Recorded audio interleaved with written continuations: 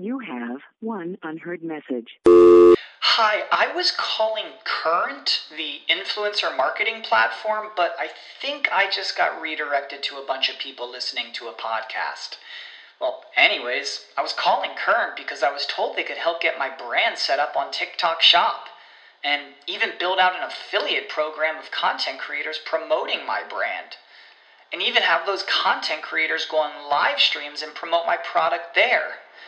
Wow, I could really use Current. I also heard that the brands they work with are making millions in sales. I guess I'll just go to their website at current.tech.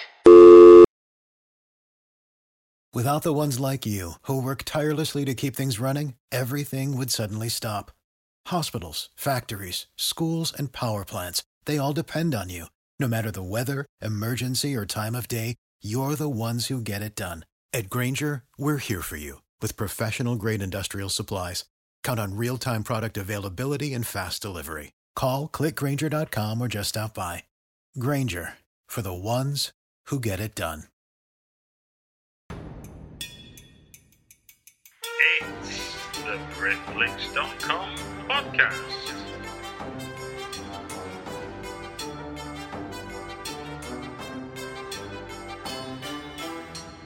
It's the BritFlix.com podcast. Welcome to another BritFlix.com podcast. Today we're going to be talking about a crowdfunding initiative coming out of Suffolk. And I've got two guests with me. Do you want to introduce yourselves? Yes, hello there. I'm Julien Mery. Hi, I'm Matthew McGuchan. Okay. Thanks for having us, Stuart. You're welcome. You're welcome. So this project is called Love from Suffolk. Do you want to tell us? Let's start off with what's the crowdfunding campaign that you're doing for this project before we go into details about what it is. Yeah. Yes. Okay. It's called With Love from Suffolk, as opposed to From Suffolk with Love, which we wanted to mix it up, reinvent the wheel. The idea was born out of a regular meet-up we were doing for regional filmmakers based here in Suffolk. We run an organisation called Film Suffolk. We had amazing response from either established filmmakers or aspiring filmmakers. We all were getting together. After a few months of doing this, we thought we should be making a film. How can we make a film born out of this kind of growing, massive kind of people that want to stand up and be counted? And so my colleague Julien here, I'm going to pass over to, had a little brainwave. Julien, explain the brainwave. Well, the brainwave came from watching the lovely film called New York, I Love You, which is again like one of those portmanteau films. And I was really struck by the simplicity of the idea and bringing individual directors and crews to film different sections. So I thought, hey, we can do that. We've got directors, we've got crew all around the county, so let's go and do it. And so that's what we did. We kind of came up with a concept and proposed it to, I don't know how many people did we have at this event. We had a screening event of this particular film here in Ipswich. And about 100 people. Yeah, about 100 people. And so we screened the film, and then we put the idea out there, and we wanted to see who was going to be interested in that. And that was combined as well with a call-out for screenwriters to submit their own little short story about Suffolk. And on the theme of love. Exactly. And because people had seen New York, I Love You, they kind of knew what we were trying to aspire to, obviously just with the Suffolk setting. And there we were, 2 weeks later, we had 84 scripts. Yeah, so that was a great proof of concept. We gave them 2 weeks. We did it because we thought this is either going to sort of fly or flop, so let's see what happens. We got 84 scripts back to us within 2 weeks, and from that we were able to select 8 scripts, and those 8 scripts are kind of 8 to 10 pages, so 8 scripts connected by a kind of 9th linking story to give you a sort of 85, 90-minute independent feature film made up out of sections united by a common theme, and also there is a linking device within a kind of 9th story that joins them together. Brilliant. Now there's an Indiegogo campaign running live now. I'm talking to you on the 22nd of June. This will go live on the 25th of June. But when does the campaign close?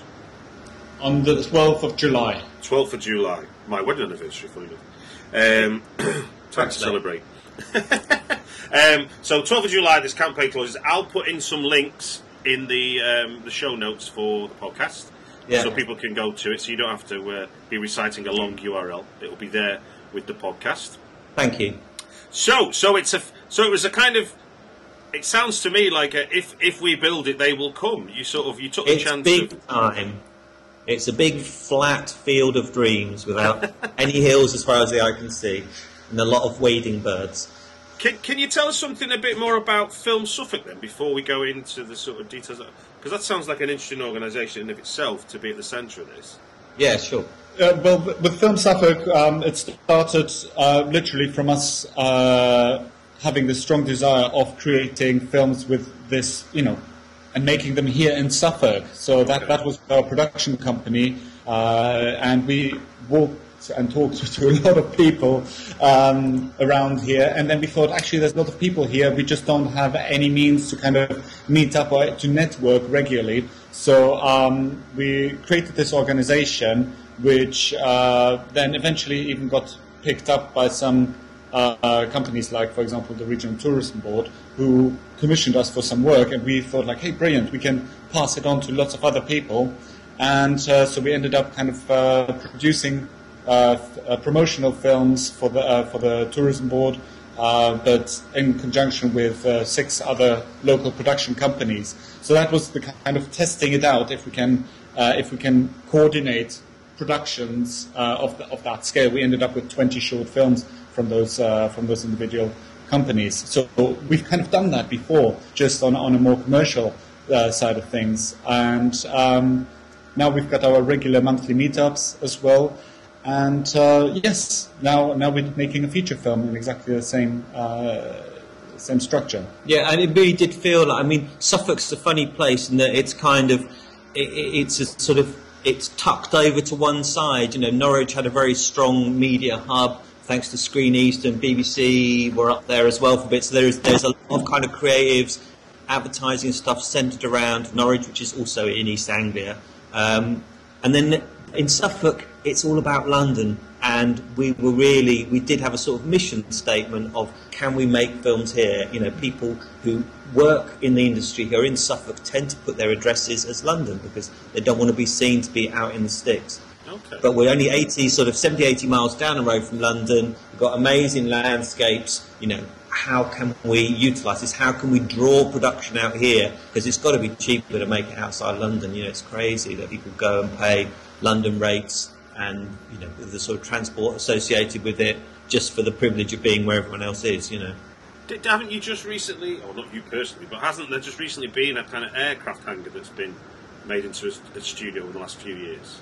There's Ben Waters Parks, which they're friends of ours, and they've got an amazing resource, which is they have got an airbase, but it's very, very challenging for them to make it work, and they're looking for how they can make it work even more and more as a production hub. They've got one particular hangar which is called the Hush House, which was designed for testing engines. So it's a pre-sound proofed hangar. It's not super huge by studio standards. They've got other hangar spaces, but they would need conversion to be used as studios in like a kind of movie sense. But what they've also got, they've got a lot of roads, they've got woods, the sort of diverse landscape of the airbase, sort of weird army stuff with watchtowers and bomb shelters. Lots of Top Gear episodes were filmed there, obviously, for the test tracks. Okay. They fired caravans up and things like that. Yeah. And Fast and Furious did some stunt scenes there a couple of years ago. Okay. Now look, let there be. What are your backgrounds in film? The pair of you. Are you writers, producers, directors?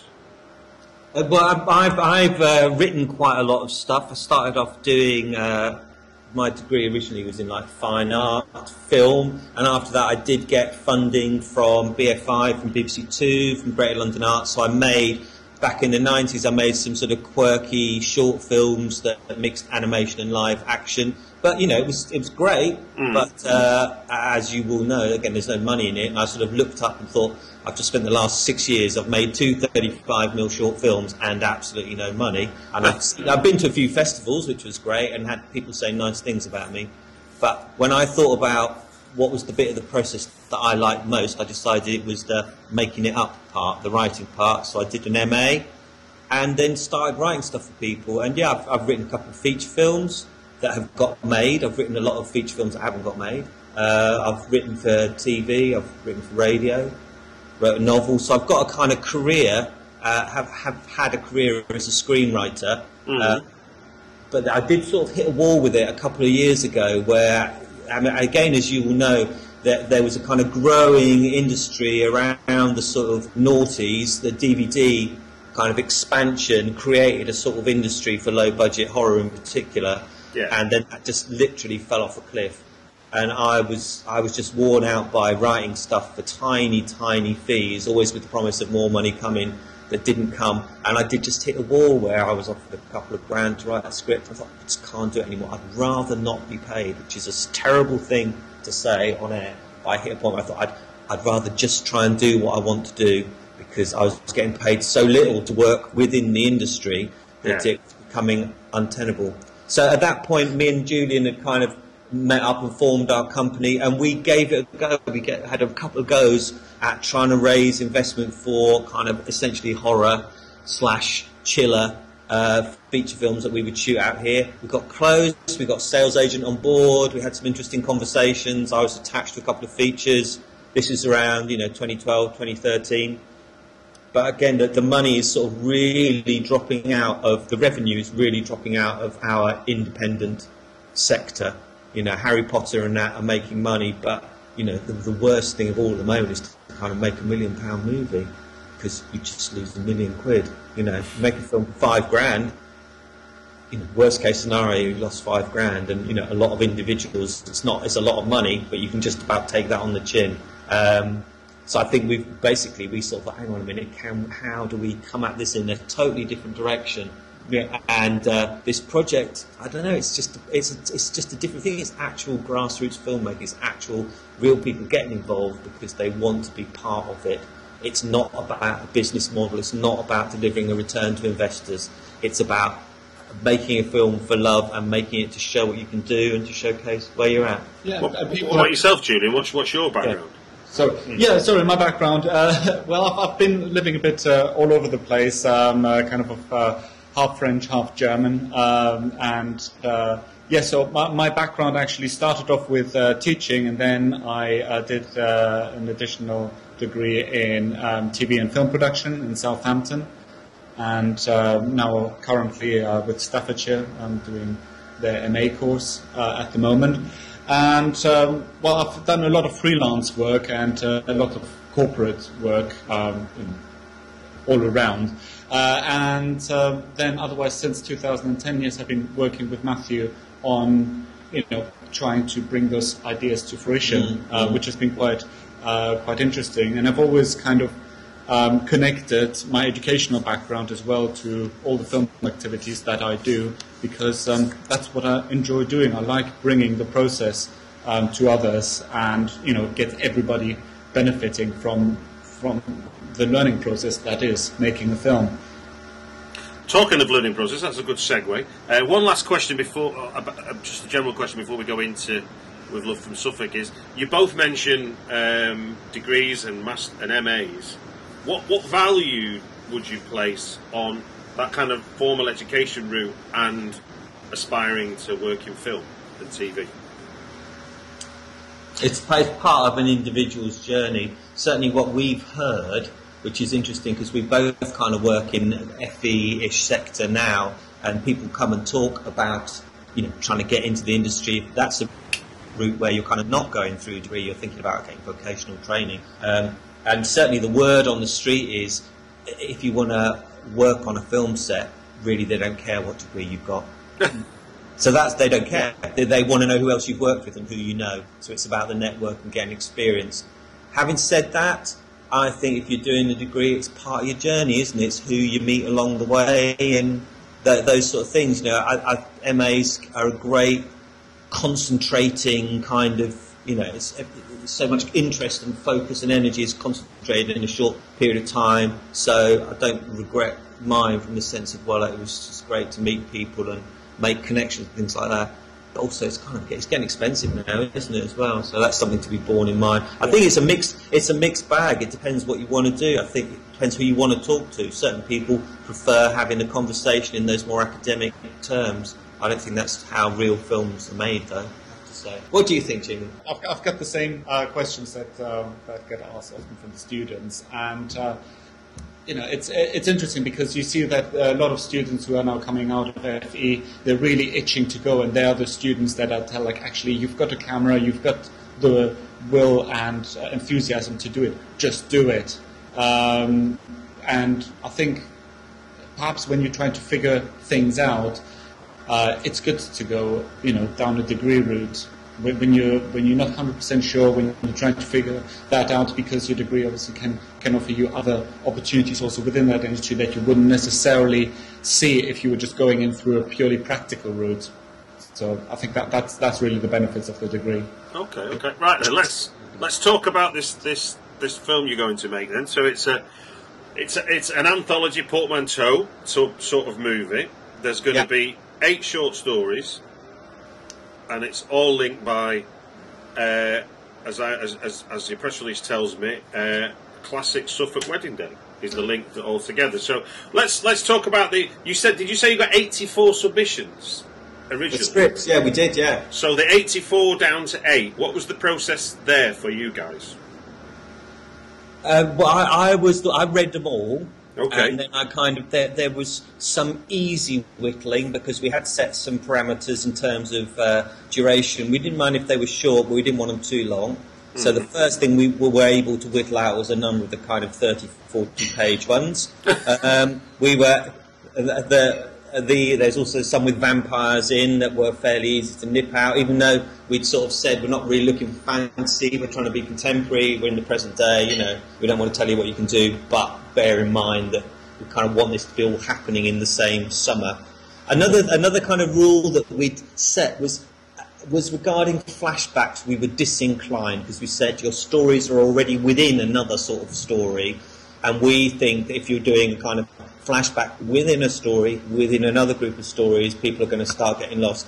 And that was something where probably, you know, 8 to 10 scripts relied on flashback quite heavily, just because that, I suppose, it's part of when you're telling, you know, romantic stories often have this kind of nostalgia and things like that. So again, there was a certain amount of natural wastage, if you like, where things clearly weren't going to fit the bill. We probably ended up with a core of maybe 40 of those stories where we could make these, and then you start whittling it down based on, you start thinking about how they're going to fit together.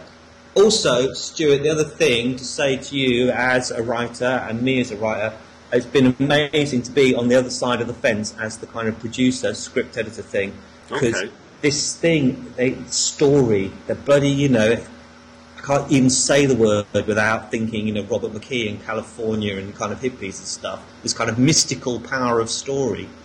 But when you read this number of short documents, stories just pop out. And sometimes scripts aren't even really well written, but the story pops out, which is, you know, who's it about and what happens to them, and is there a twist at the end? And those 3 parameters, you know, and then when you start, there were probably 5 or 6 people in total that were reading 30, 40 of the scripts, and the consensus was surprisingly strong.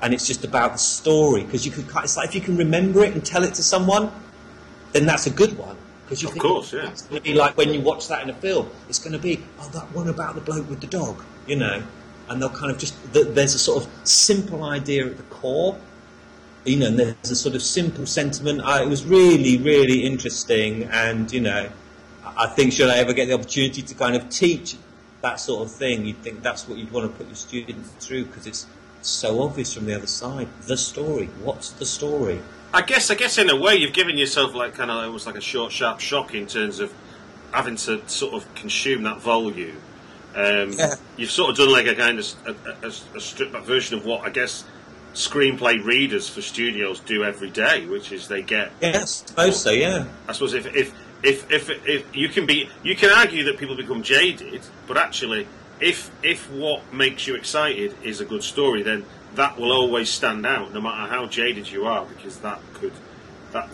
what will happen, isn't it? It's and also the regional premise of the whole setup. This was our soil. These 84 stories. I mean, not everyone was inside the boundary. We had a few pop in from Colchester, places like that. But essentially, this is it. This material that we're working with is the stories of the people who are here, and what they see out of their window, or they've driven through.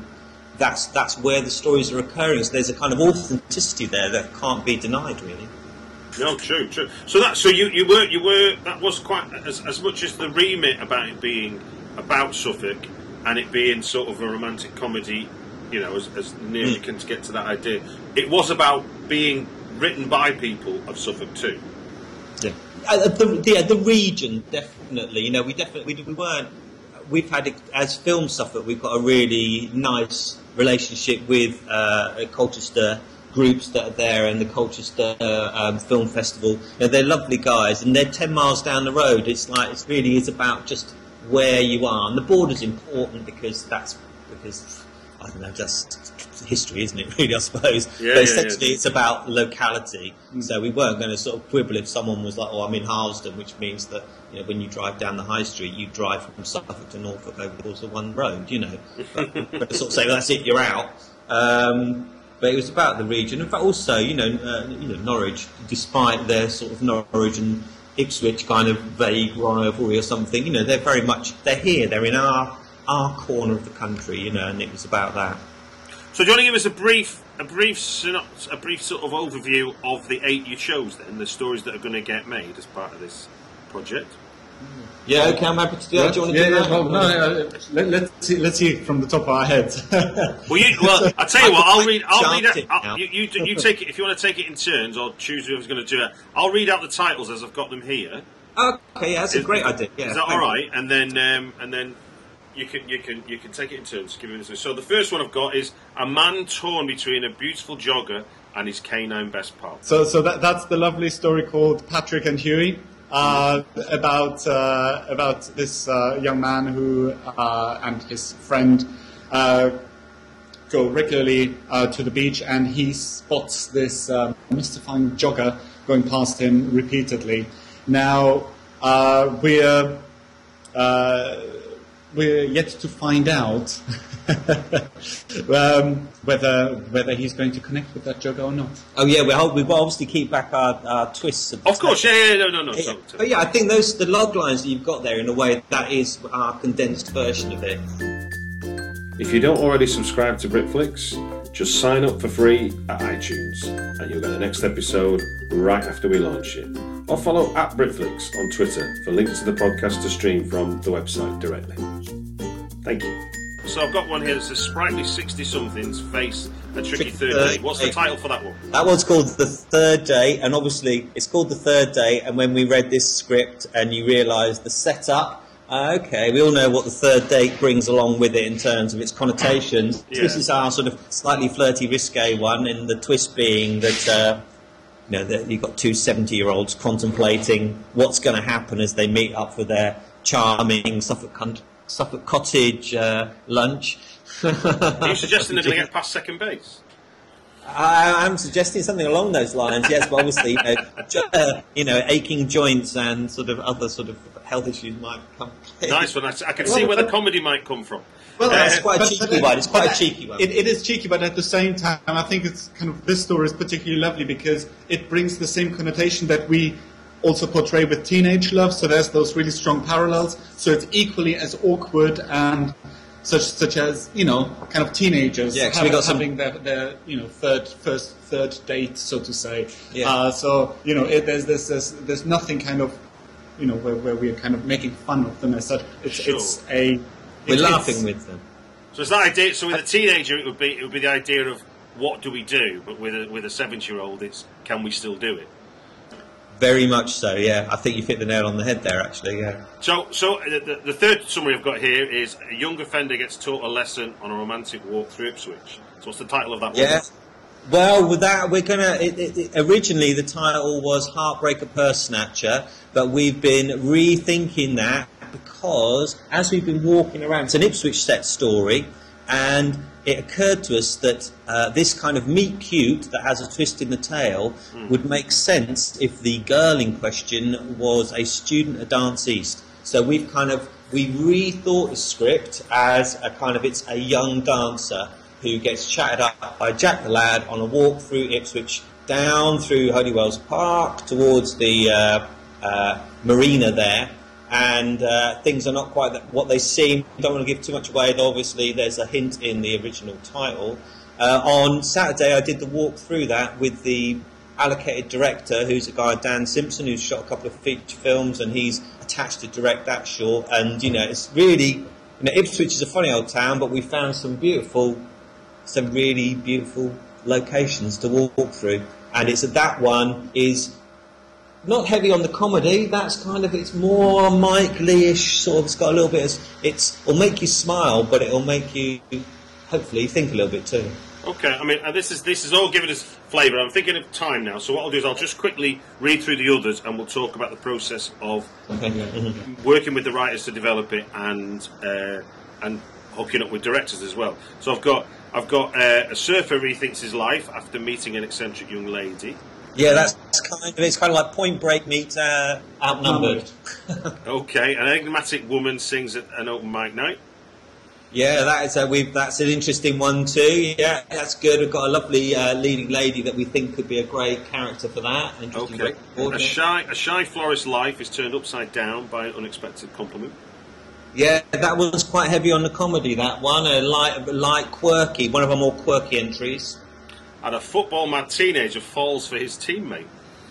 Yeah, so this is more on the kind of Mike Lee-ish. This is got a more of a drama, really, but, with a very light touch, I would say. Okay, and a veteran sailor parts from his beloved yacht. Yeah, we're kind of got another one of our very interesting directors working on that, this guy, Graham Baker. And Graham has been very involved in the process of that. We've also got a cinematographer called Stephen Hall on board for that one. It's going to be amazing.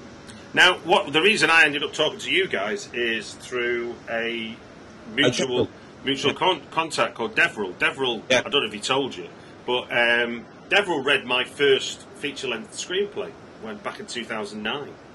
No, he didn't. Yeah, that's how we got to know each other. We're in a much more micro version of you doing Film Suffolk. We were kind of through, I think, Shooting People, I think it was.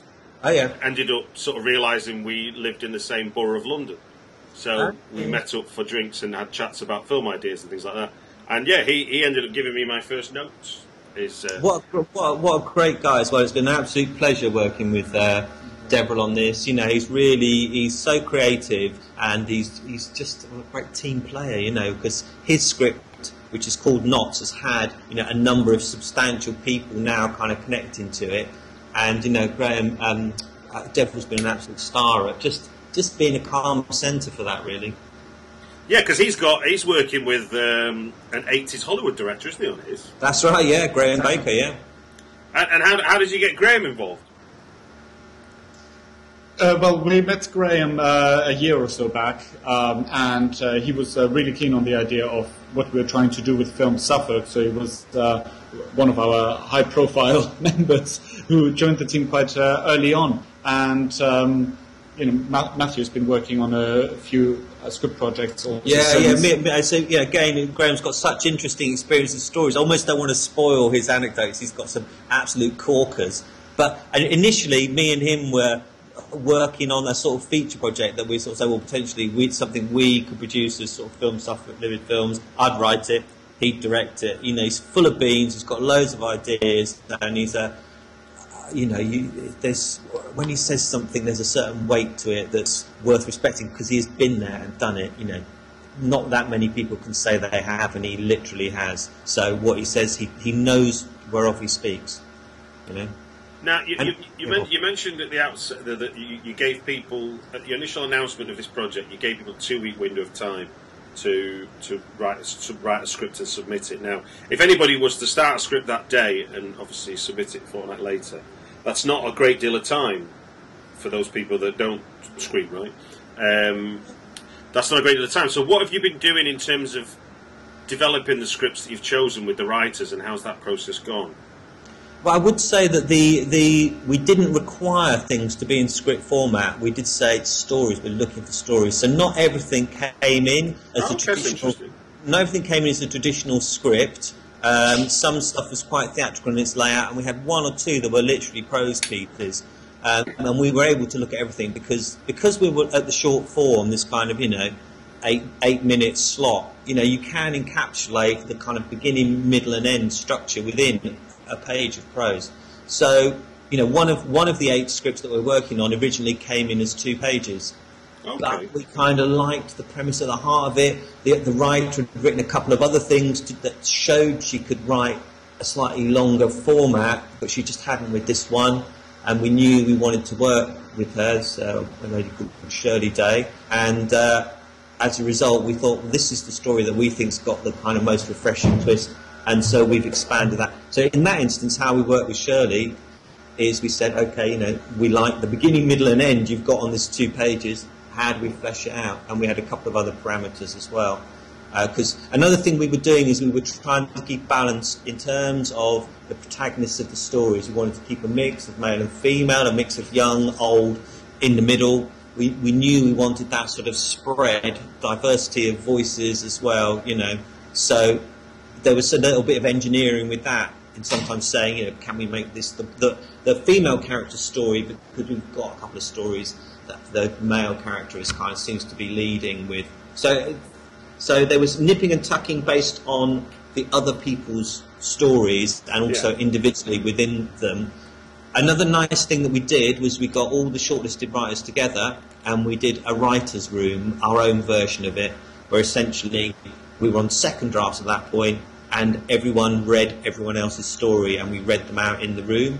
And in a positive and supportive context, we said what we thought. And it's really, again, this stuff, it's so rare, again, as you will know, as I know from having written stuff, it's very hard not to just be a person in your room sort of having your dream, as when you write. And it was very refreshing to be able to do it in a more collective kind of context.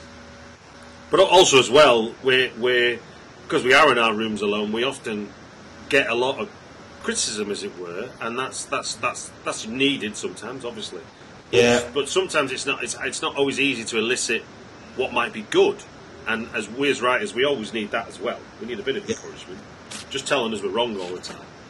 Tell me about it. Yeah, I mean, another thing that I noticed as well is that, like I say, that process we were at sort of second draft, and as a result of some really supportive and constructive feedback, a couple of the third drafts kind of wandered off track a bit, and had to be really? Which is sometimes, some of the less experienced writers. We've got a couple of very, quite young guys in this instance who, their work's really nice, but they just haven't done it lots of times and probably put too much store by the feedback they got. So too literally kind of interpreted people's suggestions of you might want to do this, you might want to do that, and in one instance, it just meant the script suddenly expanded by 3 or 4 pages of kind of stuff that just had to be cut out again, So is that old problem of objective criticism versus subjective criticism, whereas somebody starts telling you a story they want to read as opposed to asking you what story you're trying to write. Absolutely, trying to find out what's inside it as opposed to all this stuff that comes from outside. But it's all part of the process, isn't it? Of course, I think and it's great for you to be able to give people the opportunity to go up and down that roller coaster. I think that's a great example. I think of somebody wandering off and then having to bring them back in to say, no, look, the story was good. Don't fret this much. Don't fret this too much. Yes, that's true. I said to everyone before we went, particularly was thinking about the people who hadn't had so much experience. Your scripts are not broken. We are not trying to fix broken bikes here. We're just looking at how to expand, how to add, how to augment, how to clarify. But we're not telling you whatever you might hear in this room. We're not saying your story's crap. We like it. That's why you're here. So let's remind people. This is called With Love from Suffolk. There's currently a crowdfunding campaign going on Indigo's site. I will put link up for it. You're trying to raise how much? Well, we are trying to raise a total of £30,000, which is to cover all expenses that we might incur just purely for the production.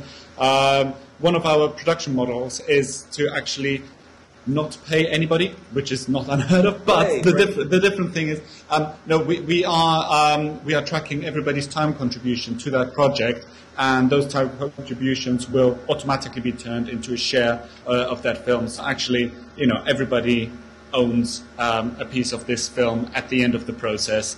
At the same time, also the £30,000 that we're trying to raise are to cover, those kind of basic expenses. However, we are having also really great results with getting lots of services in kind and for free. So like now, I think over the weekend, we got a boat for us to use. So we don't have any hiring fee or anything like this that we need to worry of. So again, that's probably taking some of our 30,000 requirements down. However, we will need cash to feed and to transport people. Unfortunately, there's not really a way around that. So we need to raise as much money as we can. So even if we don't hit the £30,000, that is not a problem because so much goodwill has been coming the other way, which actually has taken some of our money value. Yeah, and it's taken some of those core expenses actually out, which is great. But we need to soldier forward, and those next couple of weeks are really going to count for our crowdfunding campaign. Okay, so the campaign ends on the 12th of July. What are the rewards you're offering people, and how little can people contribute, and how much? They can contribute as little as £2. We always say it takes two to make a difference. And to make sweet love. Sweet love. Oh, sorry. And so for £2 you get your thank yous. In the middle of that, we've got all of our regional screenings. So again, we've had lots of support from all the independent cinemas around Suffolk. Many have agreed to host some of the premiere screenings, which are going to be on Valentine's Day, or let's say the week leading up to Valentine's, around Suffolk. This is going to be our regional premieres. And this is 2016, isn't it? Yeah, absolutely, yes. And people can now get tickets by contributing to this crowdfunding campaign. It's going to be, high-profile screenings with champagne, strawberries, and a lovely screening of this regional film. Besides that, there's also opportunities to get as rewards DVDs and also some more one-on-one personal experiences with the film process. And higher up, obviously, we have got opportunities to be either corporate sponsors or producers or co-producers to this film. So if people want to check that out on the Indiegogo campaign page, there's all the details of the little bits and bobs that we offer in return for their love. That's right. I mean, definitely the high end, you potential producer credits if that's what you wanted, and we're sort of circling around that, but we offer the whole range really. It's about getting involved in any way that people feel there's something for everyone. Now, one of the big issues that I come across on the podcast is getting the film seen. People talk a lot about how they struggle to make a movie, and then the big shocker was, how do I get this film seen? Now, you guys seem to have got that built into the front end of how you're making this. So, do you want to talk about how you intend to get the film seen? Well, I mean, it's something that is really intrinsic to the premise of doing something with such a strong regional flavour. We had the notion that one of the perks we can offer, because the theme was love, we thought, okay, Valentine's 2016, who will screen our film? And we started going around having conversations with the local cinemas, and there's a huge interest in it, and it's really, really exciting. It's incredibly challenging as well, but it's like, hell, we've got to make this film because we've actually got cinemas saying, yeah, we'll show this Valentine's Day 2016. So again, it's been such a great learning experience, because a number of conversations I've had with potential creatives getting on board the project, people hum and ha about audience in a quite theoretical way sometimes. It's like, we've actually got an audience, and the audience is It's local people in Felixstowe who are going to go to the Felixstowe Palace Cinema and watch a film about love in Suffolk. And that's who it's for. The film's for these people, and it's going to be shown to them. We hope that they will come and sell the place out. We're trying to sell tickets now to help with the crowdfunding. We're going to be selling tickets for the next sort of 6, 7, 8 months. And that's our intention, is to sell out a number of... the screenings are sort of one day at the moment. We've kind of got, day screenings on Valentine's Day, on the 13th and on the 15th, scheduled at 6 and counting cinemas. Okay. And it just means that this film is going to have a cinematic life. And for everyone involved, from the creative side, we always say it's a calling card. It's a calling card for the region. It's a calling card for the people that work on it. And it's really thrilling for us to be able to say to... a sort of student at Suffolk New College who's doing a bit of work experience, you're going to be on a cinema screen, your work is going to be there alongside, Graham, who directed Alien Nation. It's going to be on a big screen, and your mum and dad and your relatives and the people who live around here can come and see it, and that's just real. It's worth doing just for that, But hopefully, if it's as good as we hope it can be, who knows, maybe there's an audience outside of Suffolk for it too, Well, no, it's...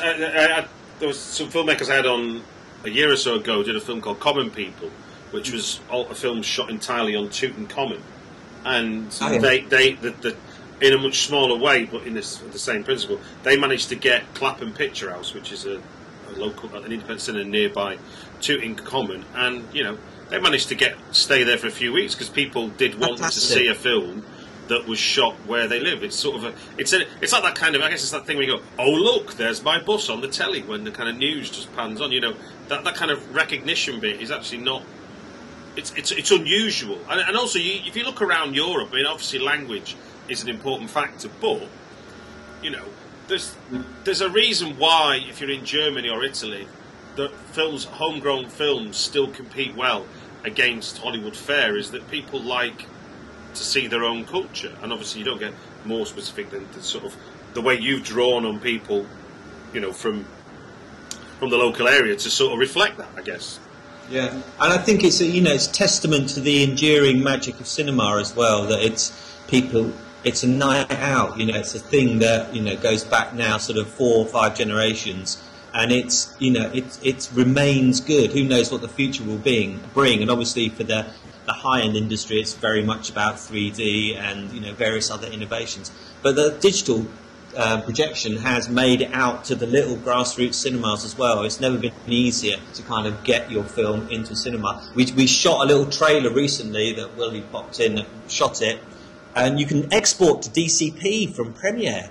So we found a new button, and you press it and it comes out as a folder. We stuck it on Dropbox, and the word is ingest. So we take it into local cinemas where you can go into the projection booth. You say, "Can you screen this?" And they plug a USB into the side of their big old digital projector, or they go online and download a folder. It works. Blimey. DCP exported from Premiere. I never knew that until 3 or 4 days ago, and it works. And there it is. It's on the big screen, HD. And that particular trailer for ours was shot basically on DSLR level stuff, and it looks amazing, And it's screening right now in the various regional cinemas. Absolutely, yeah. So our trailer is on screen in a number of places already. So while you're in the campaign and you're developing the scripts with and bringing in directors and casting, when do you start? When is you scheduled to shoot the first of the 8 movies?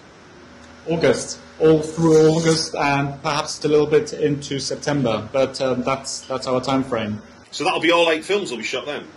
Yeah, scheduling is going to be a challenge. A lot of the films take place largely in one location, so we're hoping for 2-day shoot for a number of the films. Okay. There are 2 or 3 films where we might require an extra day because the locations move around more, but that kind of vignette feel.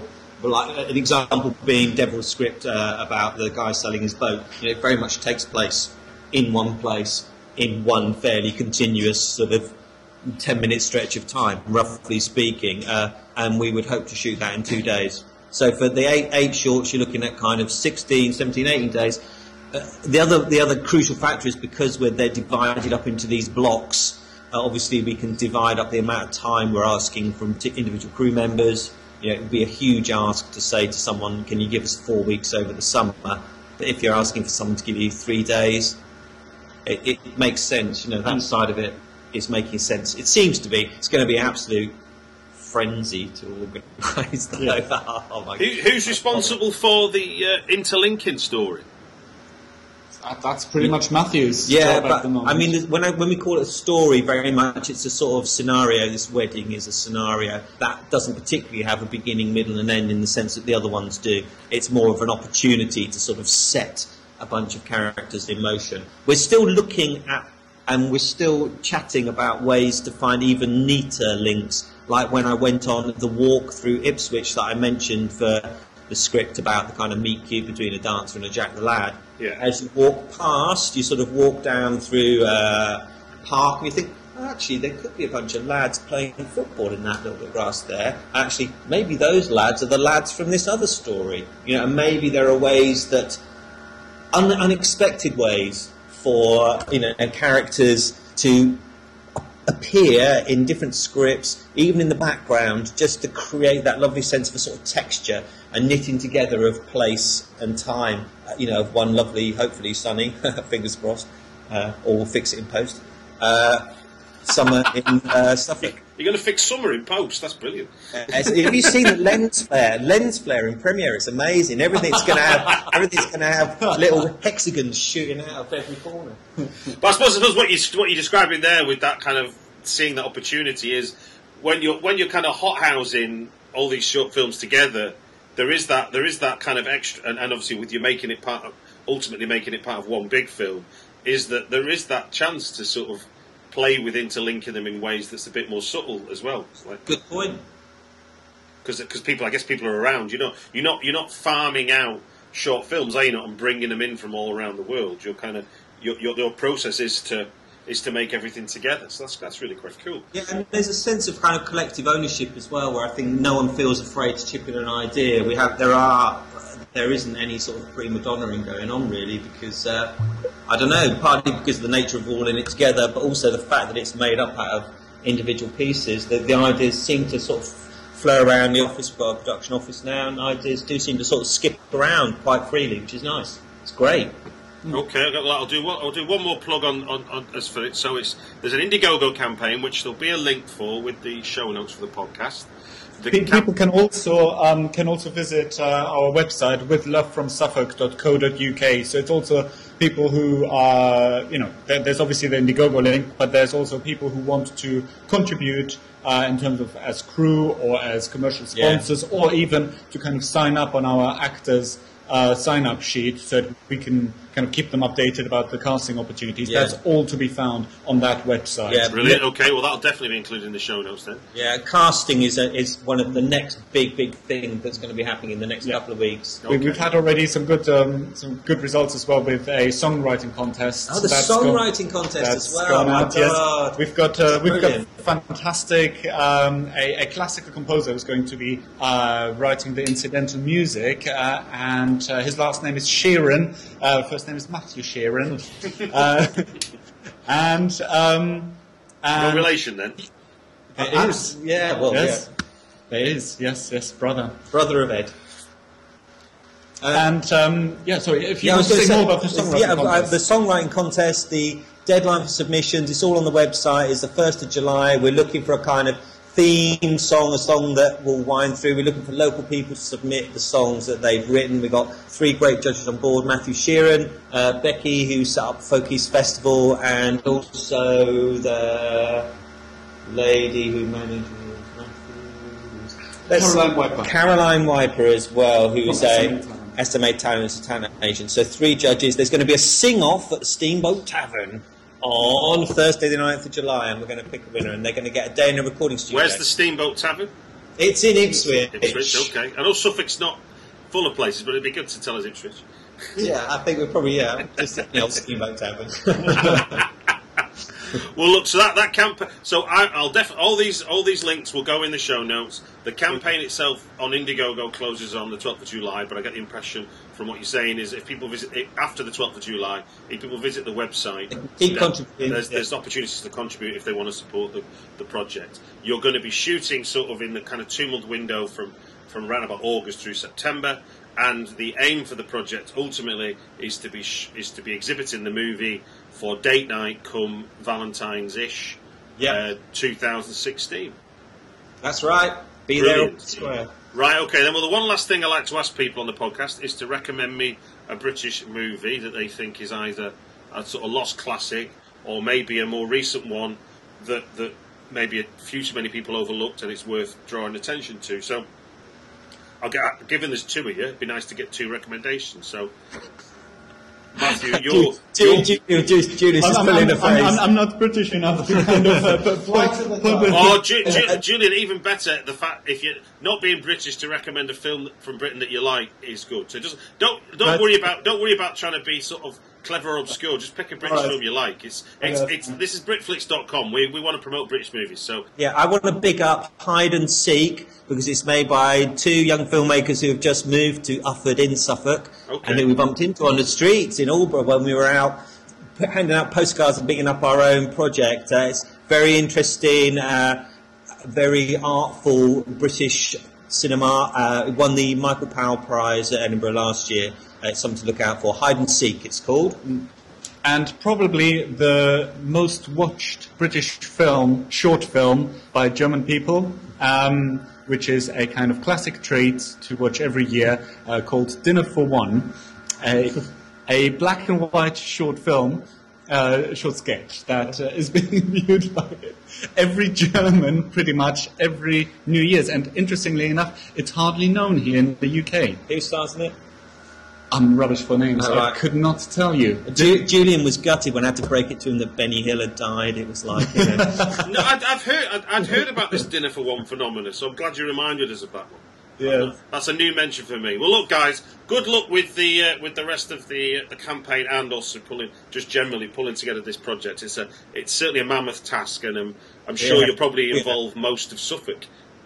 I think by the end, yes. Well, Stuart, thanks very much for having us on. Thank you. That's great. My pleasure. If you don't already subscribe to Britflix, just sign up for free at iTunes, and you'll get the next episode right after we launch it. Or follow @Britflix on Twitter for links to the podcast to stream from the website directly. Thank you.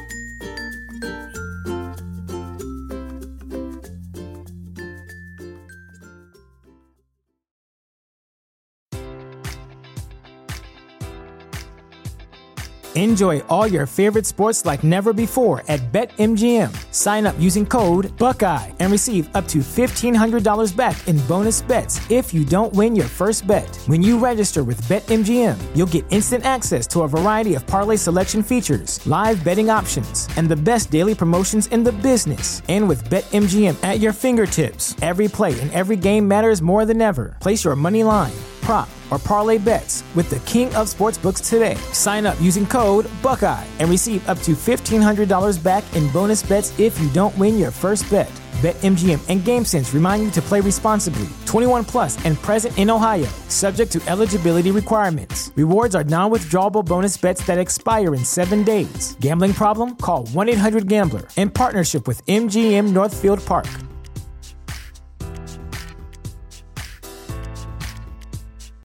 When you need mealtime inspiration, it's worth shopping Kroger, where you'll find over 30,000 mouth-watering choices that excite your inner foodie. And no matter what tasty choice you make, you'll enjoy our everyday low prices, plus extra ways to save, like digital coupons worth over $600 each week. You can also save up to $1 off per gallon at the pump with fuel points. More savings and more inspiring flavors make shopping Kroger worth it every time. Kroger, fresh for everyone. Fuel restrictions apply.